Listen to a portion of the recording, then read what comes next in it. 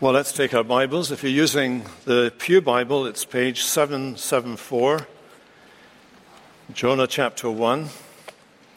That's page 774 in the Church Bible.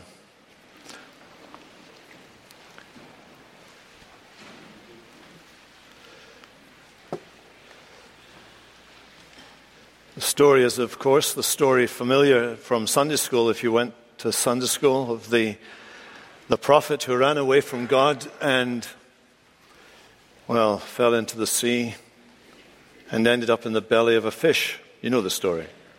Well, we've not even got to that part of the story yet. We're still with the prophet running away, and we've been focusing really on this figure of Jonah. But this morning I want to look at these other characters in the story a bit more closely. Let's remind ourselves of the story so far. The word of the Lord's come to Jonah.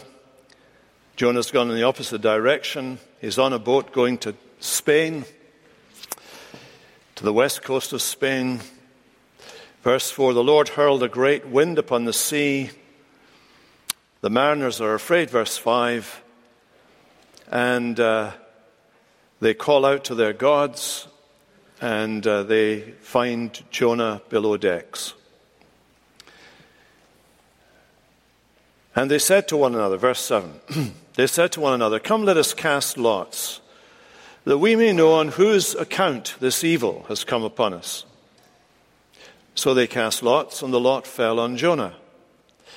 Then they said to him, tell us on whose account this evil has come upon us. What is your occupation, and where do you come from? What is your country, and of what people are you? And he said to them, I am a Hebrew, and I fear the Lord, the God of heaven, who made the sea and the dry land. Then the men were exceedingly afraid and said to him, what is this that you have done? For the men knew that he was fleeing from the presence of the Lord, because he had told them. Then they said to him, what shall we do to you that the sea may quiet down for us? For the sea grew more and more tempestuous. And he said to them, pick me up and hurl me into the sea, then the sea will quiet down for you. For I know it is because of me that this great tempest has come upon you. Nevertheless, the men rowed hard to get back to the dry land, but they could not, for the sea grew more and more tempestuous against them. Therefore they called out to the Lord, O Lord, let us not perish for this man's life, and lay not on us innocent blood.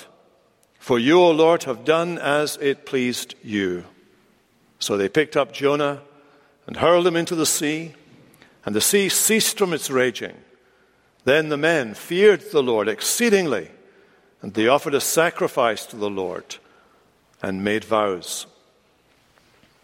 Back in the 1970s, in 1971 to be exact, I read from the history books, the psychedelic rock band The Doors released the famous song Riders on the Storm. Now, to be honest, I knew the words of Riders on the Storm off the top of my head. I have a song for every occasion, as my children will testify, irritatingly so. And so as I was reading this passage for this morning, that was the song that came in to my mind. It was obviously a prompting of the Holy Spirit, or not. But I had to look up who sang it. The Doors sang it, and it was released in 1971. But it seemed to me that the words of the song were what struck me. I'm not going to sing it for you this morning. My wife has told me quite strictly, you are not ever to sing again in church. Into this house we're born, into this world we're thrown, like a dog without a bone, an actor out on loan, riders on the storm. And the second stanza, there's a killer on the road, try not to sing it. If you give this man a ride, sweet family will die, killer on the road. Now, I wonder whether if Jonah's companions on the ship that morning, that day, were beginning to think that about him. Here they are, tossed about in the storm of epic proportions, their lives hanging by a thread, They'd explored every means of saving themselves. They'd thrown the cargo, that is, the means of their business, enterprise, their income, overboard. They were calling out to their various gods. And suddenly it's impressing itself upon them that this passenger, this stranger that they've taken on board, whom they've found sound asleep below decks while the storm is raging around him, might very well be the killer on the road. His presence may very well mean that having given this man a ride, the Sweet family will die. He's the killer on the road. That's the suspicion that is beginning to grow in the minds of these men in the passage that we've read this morning. And they're going to find out something. They're going to find out that they will make a greater discovery than the discovery of what the problem is. They will have a greater encounter than the encounter with the storm. But they're going to discover and encounter Jonah's God, the God of storms, the God of sacrifices, and the God of salvation. Well, they're going to discover, or are discovering, the God of storms. You see, the whole context of the story really begins in verse 4, where, without any apologies, the text reads like this: "The Lord hurled a great wind upon the sea, and there was a mighty tempest on the sea, so that the ship, that particular ship, threatened to break up." The Jewish writers on Jonah, the commentators, the Jewish commentators on Jonah, talk about God taking the wind out of his treasures and hurling it into the sea. It is his action from beginning to end. It is his direct action, and the ship, their ship, is nearly broken. The Jewish writers will say in many of their commentators that it was only that ship that was in the tempest. That even as they're struggling on that ship, they're able to see other ships that are unaffected by the storm, undisturbed by the storm.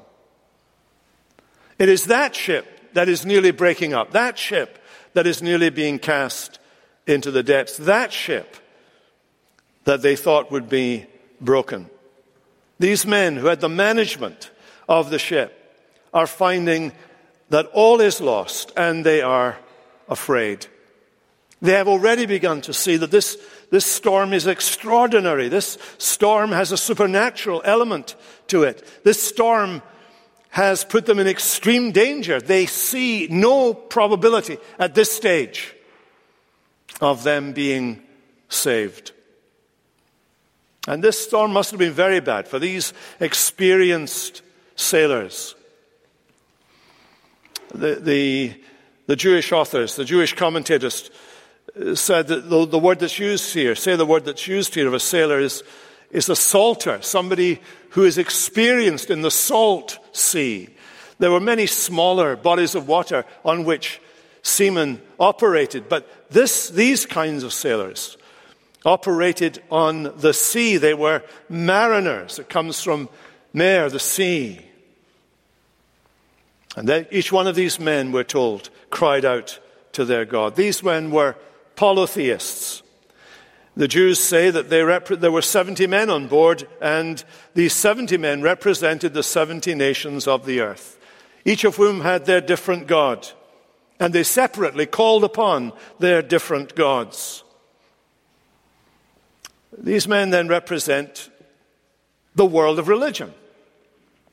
Now, this surprises us. We live in a secular society. We studiously are secular. That's our great purpose. If there is a faith in America today, the predominant faith in America today is faith in secularism.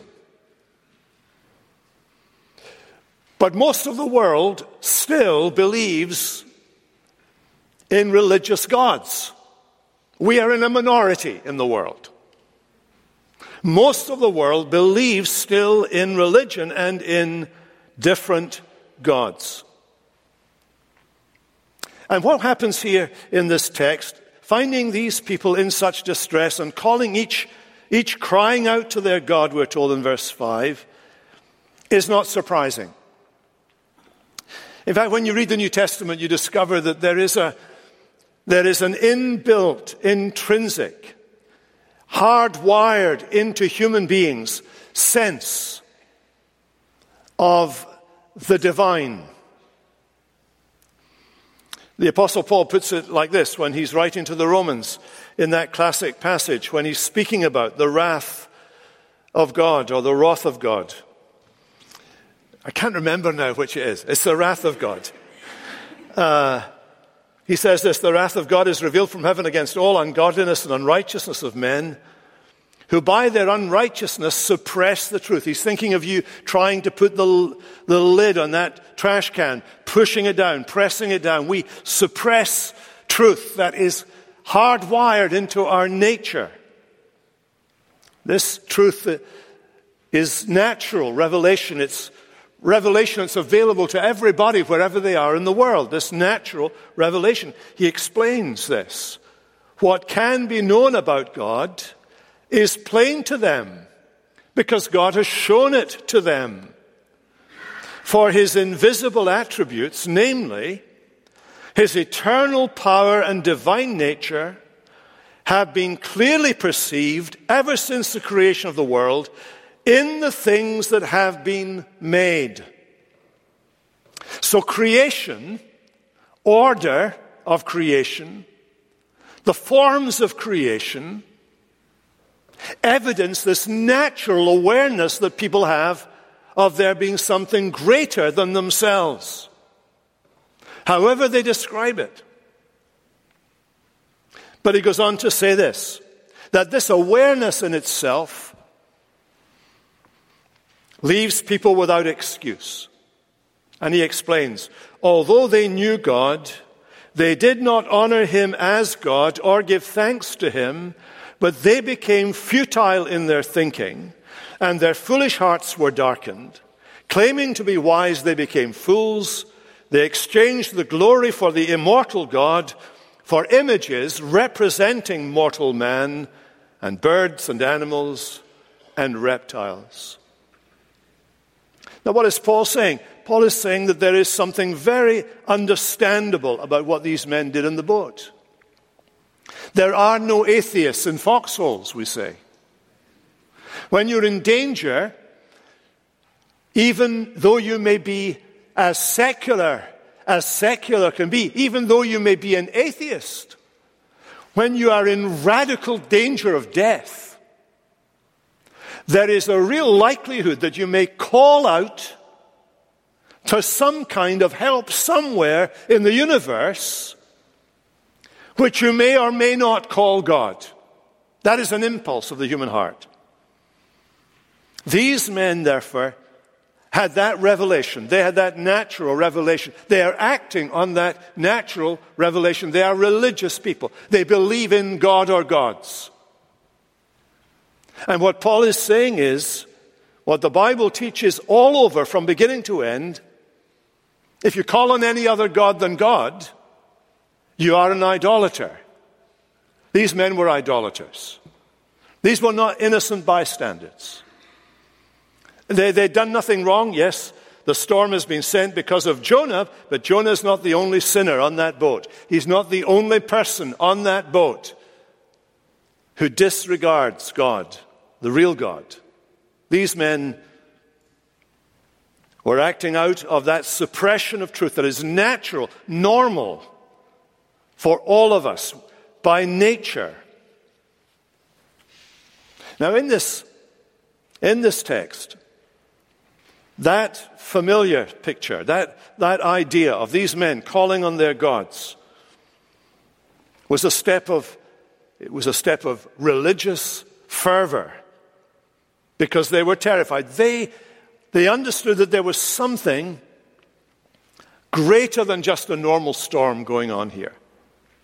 Now, in the language of the text, we're given an insight into what is actually going on. Verse 4. We're told there that the Lord threw the storm at them. Now, how did he do that? There are all kinds of secondary influences involved in the creation of a storm, the organization of the weather and the winds and so on. But what the author does is he cuts back all the secondary causes and he goes to the first cause. Takes us right to the heart of it. He reminds us, and I believe these men were taught later to know this by Jonah himself. The author reminds us that the God who created governs over, above, in, and through nature. What we call the laws of nature are in fact our acknowledgement of his regular way of organizing natural effects. When he deviates from that ordinary way he does things, we call them miracles. They're in fact him just doing it a little bit differently. When we use language, as we do as Christians from time to time, the Lord allowed such and such to happen, or the Lord permitted such and such to happen. We're using language for which we have absolutely no biblical authority whatsoever. It is nonsense language. If you believe in the God of the Bible, that language is inappropriate language. The God of the Bible is a full-on, willing participant in every aspect of created existence. From the synapse in your brain, to your DNA, to the breath you're breathing, every aspect of your existence and this world's existence requires the full-on active attention and will and direction and governance of the God of the Bible. We call that providence. That's the biblical word for that. It is a full-on engagement of God with all created reality. It could not go on, it could not exist without God being fully willing. That is, making it happen, supporting, sustaining it, controlling it, moving it as he pleases. That's the universal teaching of the Bible. Psalm 148, praise him, sun and moon. Praise him, shining stars. Praise him, highest heaven. Praise him, you waters above the heavens. Let them praise the name of the Lord. Why? He commanded, and they were created. He established them forever and ever. He gave a decree. It shall not pass away. Praise the Lord, you sea creatures, and all the deeps, fire and hail, snow and mist, stormy wind, fulfilling his word. It all comes by order from the throne. There's this great piece in Psalm 107. Some went down to the sea in ships, doing business on the great waters. They saw there the deeds of the Lord, the wondrous works of the Lord in the deep. For he commanded, listen, he commanded and raised the stormy wind that lifted up the waves of the sea. It comes by his command from the throne. These men encountered the God of storms, the God whose hand lies, if we can use the word hand from a human point of view, behind every motion and action of the sea, whose command sends the winds and then recalls the winds. The Son of Man, when he came down, you remember, onto this world and in his human nature, found himself in a storm. They discovered that even the winds and the waves obey him, though they've always obeyed him. At every moment they obey him. Storms and floods, earthquakes, volcanoes, all happen by his decree. We don't need to come up with euphemisms for this. We don't need to be saying to people, well, God allowed that to happen, or God permitted that to happen. We don't need to be God's PR men. That's not our job. We don't have to be his personal relations people making him look good. We're not like the guy who has to stand in front of the White House press corps and give explanations for the actions of the president. That's not our job. These are the facts. We can put these things before people. He is no passive onlooker. And if you find yourself in church today and you're here and your life is a storm, perhaps, metaphorically speaking, then I have to say to you, these things come upon us, come upon all of us. Because God rules the world, and our world is a world in judgment. Things are out of sorts here. In the book of Revelation in chapter 6, there's a book that's described that is sealed with 7 seals. And in that book we learn are all the events of history. Wars and famines and earthquakes and so on. And the question is asked, who has the authority in all of heaven to open the seals of that book? And we're told, the Lamb of God, the risen, exalted Lamb of God, has the authority to unseal the book and unleash these factors into the world. And so we read of the rider who brings war, a rider who brings famine, another whose name is death. And the seals opened by the one who was slain for our sin. These men, they knew the storm suggested somewhere were aroused against them, and eventually they discovered who it was. It was the Lord, the God of storms. But when we find them at this point in the chapter, they're still struggling. They're still calling on their various deities. It's all very up-to-date and postmodern, by the way. These guys could be poster boys for the diversity and authenticity and harmony of the human race all at work and one towards one end. People of diverse religions, all working together for one great end. But they discovered not only the God of storms, they discovered the God of sacrifice. We've already spoken last week on the guilty silence of the church that is represented by Jonah. And there are parallels with the church today, where the church would rather do anything other than preach the truth of the Word of God to people in the world. That's why it's easier to do acts of service for people than it is to preach the gospel to people. Every year I have the privilege, as I did this week on Thursday, to go and speak to our Summer Medical Institute folks who've been working in northeast Philly. They've been going around doors, knocking doors, offering basic medical checks and so on, and help. And they've also had the opportunity to speak the gospel to people. And if you were to ask them, they would tell you that doing the medical checks is easy. That's, you're there to serve those people. They're underserved people, and there you are. They're there, giving up time in order to be there, in order to serve those people. And they'll tell you that preaching the gospel to them is the harder thing altogether. So it always is, and therefore the temptation is to be silent.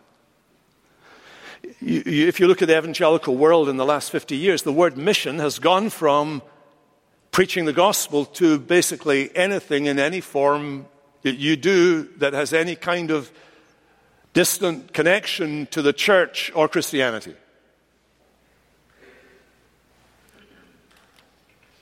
Well, here are these men, these sailors, left to their own devices, the men in the boat who felt for sure that the gods were angry but could not identify the problem, now desperately try to find out why it is that they are in the condition that they're in. So the captain finds Jonah, asks him why he's asleep, tells him he should join the rest and call on his God. Perhaps your God will give a thought to us that we may not perish. They cast their lots. the lot falls on Jonah. It's the very first indication in this book that the God who sent the storm still loved Jonah and that he loved these sailors. So look, from verse 8, they said to him, "Tell us on whose account this evil has come upon us. What is your occupation?" "Prophet." "And where do you come from?" "Well, I come from Amittai." "And what is your country?" "Israel." "And what people are you?" "God's chosen people." "I am a Hebrew, and I fear the Lord, the God of heaven, who made the sea and the dry land." Now, he obviously elaborated on that. He was a preacher, after all. We know that he elaborated on it because they learned a lot of stuff that you can see when you read what follows this. I fear the Lord. Now notice the capital letters there, all uppercase letters. That translates the very personal name that God gave to his own people, his covenant people. He's the God of steadfast love and mercy. He's the God who introduced himself to Moses with the language, I am. I exist. Self-existent. Stand-alone existence. Underived existence. Not potentially, but actually. Here is the God who is always in act, always in existence. Pure act, pure being, pure existence, in and of himself. He has life in and of himself. Remember the bush that burned? It burned, but never consumed the bush. This God has life in himself. He is self-existent. The Lord. And is committed to his own people. He's committed to Israel. He's committed to his elect. He's committed to those that he redeems. He is the Lord. He's the God of heaven. That means that he does not belong to this earthly reality. And he's the one who made the sea and the dry land. He is the first cause. He is the unmoved mover. He is the creator of everything outside of himself. The God of Jonah is the creator who possesses fundamental priority over everything else. That is, he was before everything else. He has fundamental perfection with respect to everything else. Everything else, especially as the result of sin, has not the same degree of perfection that this God has. He is perfect in his attributes. What do we say about him? We attribute holiness to God. God is holy. He is perfect in his holiness. You and I may derive a degree of holiness in our lives, but our holiness will always be flawed, always shot through with our selfishness and other things, because we are finite and fallible and flawed. But God is perfect in his attributes. His holiness is perfect. His love is perfect love. And he has absolute preeminence over his creation. Now, they put this together. I know they put this together in their heads. Jonah's saying to them, the God I believe in exists apart from me. Your gods are what? They're the product of your imagination. They're the product of the work of your hands. Somebody has to cast the silver to put that silver object of worship up in your shrine. Somebody has to cast the gold to put that gold object. Somebody has to take the wood and cut the wood and form the wood and shape the wood for that wooden God that you worship. But the God that I worship isn't anything to do with this human, earthly, created reality. Nobody made him. Nobody thought him up. No one discovered him. He is the standalone, self-sufficient Lord. And he's the God of heaven. He's above all of this. And he made the sea and the dry land. He made it all. That's why when he's told them this, they said to him, Verse 11. What shall we do? They're terrified. Look at verse 10. The men were exceedingly afraid and said to him, what is this you have done? Somewhere in there he told them that this Lord, I am, this creator of the seas and the earth, this God of heaven had spoken to him and said, Jonah, go to Nineveh. And Jonah had said, no.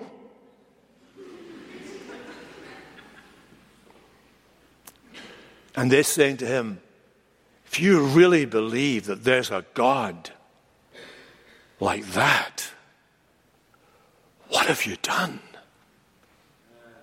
What have you done? When the world sees sin in the church,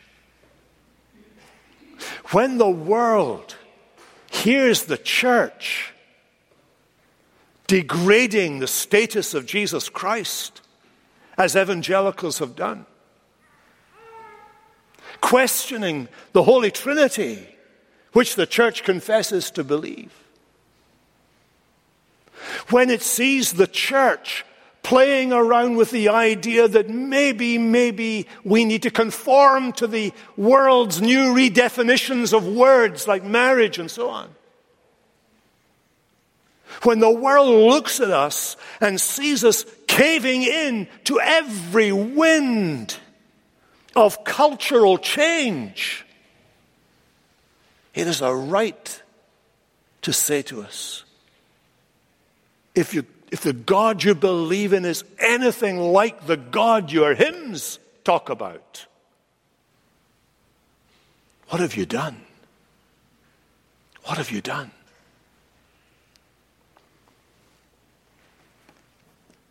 And there was born in them a healthy fear of the God of heaven. And it was out of that fear that they asked him the most basic, pressing question that I hope you will ask yourself, or ask, don't shout it out to me, but ask me and I'll answer it. I'll give you the question. They said to him this. Then they said to him, what shall we do that the sea may quiet down for us? They're saying to him, what do we need to do to be saved? What do we need to do to be saved? We obviously have to do something with you. The sea was growing more and more tempestuous. They had an insight into sin, that when one person sins, there are ramifications for others. Jonah had sinned. They're caught up in the sin. That's not to say they were sinless or they were innocent bystanders. They were sinners in their own way. But nonetheless, Jonah's sin got them into this. There is collateral damage whenever we sin. There always is. They learned that. And one man's sin can bring down on him and on others the justified wrath of God upon all sinners. What can we do to be saved? And Jonah, for the first time in this book, preaches the gospel to them. He said to them, pick me up and hurl me into the sea. Then the sea will quiet down for you, because I know it was because of me that this great tempest has come upon you. He says there's only one way out here. God's told me. It's because of me. He got my attention, and it's because of me. Here were these men, and they're saying to Jonah, we want you now to be the prophet God made you to be. Tell us the word of God. How can we be saved? The only way you can be saved is to get rid of me. Cast this one Jew into the sea that he may die in your room instead. And the justified wrath of God will be averted and you will be rescued from death. That was the gospel. It was good news for them. Now, interestingly, what did they do? What did they do? These were good men. They may have been pagans, but they were really good pagans. Really good pagans. They wanted to spare him. What did they do? Nevertheless, it says, the men rowed hard to get back to dry land, but they could not. The sea grew more and more tempestuous against them. There was compassion there, wasn't there, for him? There was courage. They tried desperately to row themselves out of the storm. Maybe there's an instinctive aversion to the idea of sacrifice. They tried their level best. They tried their hardest to save themselves. But they could not, it says. You see, the storm of judgment is too strong for any of you or me to overcome. We can only be saved by the sacrifice of someone else.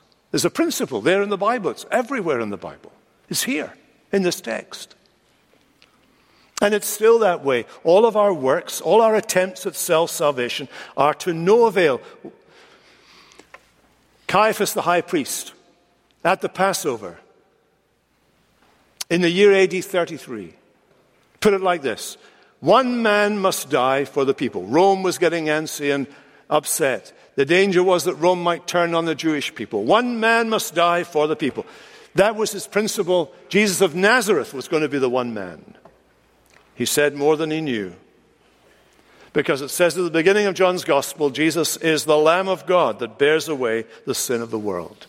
And just as at the time of the Passover, the Israelites took the lamb and slaughtered it, painted its blood on the doorposts and lintel of their homes, and the judging angel passed over, so Jesus, the Lamb of God, is sacrificed for us. Jonah was a prophet. He knew the mind and will of God, and he proclaimed it to these people. And you notice how they respond. They recognize that as far as their particular relationship with Jonah was concerned, he had done nothing directly against them. They had no gripe against him as a person. They maybe liked him as a person. They found him a bit funny, perhaps strange, but nonetheless, they regard it as innocent blood. He doesn't deserve to be thrown overboard. And so they say, lay not on us innocent blood, for you, O Lord, have done as it pleased you. Jonah was not absolutely innocent, but he was relatively innocent in relation to them.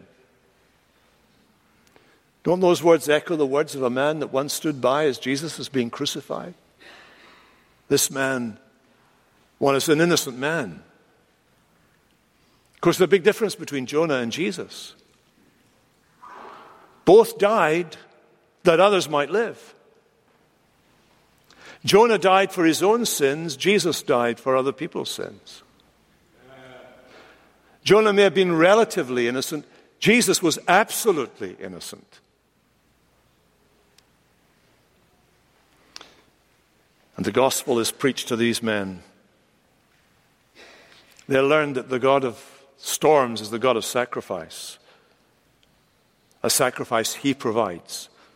And thirdly, they learned that he's the God of salvation. These sailors discovered that Jonah's God was the God of salvation. So they picked up Jonah and hurled him into the sea, the way the storm had been hurled at them. And the sea immediately ceased from its raging. And the men feared the Lord exceedingly, and they offered a sacrifice to the Lord and made vows. They learned the principle that although the whole of humanity incurs guilt because of the sacrifice of Jesus, they also receive salvation through the sacrifice of Jesus. They learned that from the principle of how they treated Jonah. Jonah was put in because of his own sins, but by obeying the word of God in that regard, they were saved. They learned the principle of salvation through Jesus. And these men, therefore, feared the Lord. Notice the word that's used there. It's the capital letters, Lord. Jonah's given them enough theological input and teaching in the middle of that storm that they are able now to call upon the name of the Lord and understand what they mean by the name of the Lord. They feared the Lord. This is no longer just fearing God in a kind of vague sense, but specific. This was not a natural fear, it was a religious one, not a servile fear or a fear of punishment, but reverential fear, godly fear. And they were not just afraid of him in the sense of reverencing him because of his goodness in saving them. They realized that this God had done all of this, had sent Jonah into their lives, not just that they'd have a storm to talk about for the rest of their lives, but so that they would find God. It's remarkable. God had said to Jonah, I want you to go to that big city of Nineveh and preach to a bunch of Gentile goyim. Just go there, preach to them the good news of the gospel. And he didn't go. And on this boat, when he has no other option, he has to preach the good news to Gentiles. And they're converted. Though he doesn't know about it because he's thrown overboard. Although there's something we'll learn. How did he know they were converted? But that's for another day. They were so pleased in this salvation that they feared the Lord. They offered a sacrifice of thanksgiving and praise to him. They vowed that the God of Hebrews would be their God and that in the future they would serve and worship him only. Everything about the language here points to genuine, heart-changing repentance and salvation. You know, God can use a disobedient church. God can use believers who are out of sorts with their Lord. He can use you, whether you like it or not. The only difference is whether you get to enjoy what he uses you to do. If you're in disobedience, you may not get to enjoy what happens in those people's lives that you have indirectly affected. They get the joy of the Lord and you don't get to hear about it until you get to heaven. But one way or another, God will reach people and he'll use whatever means to get their attention and then to deliver them by the power of his word. You're here this morning. You've come here and your life is a metaphorical storm. And you're wondering why you were brought to church this morning. Did you walk in off the street? Were you brought here by friends? Are you just here because you have to be here, because your family brings you week in and week out? God meant you to be here. He means you to ask the question, what must I do to be saved? And he means you to hear the answer, I have provided the sacrifice. Once and for all, on the cross, in my Son. Believe in the Lord Jesus Christ, and you will be saved. Lord, we pray that today you would please take your word and work it deep into our hearts, we ask you, and draw men and women to yourself. For those, Lord, who the storms of life are being swirled up around them today, emotionally or physically, whatever may be the case, we pray that your word would penetrate the storm, that they'd hear it, and in hearing believe, and in believing be saved, and being saved find that joy that is unspeakable and full of glory. For Jesus' sake we pray. Amen.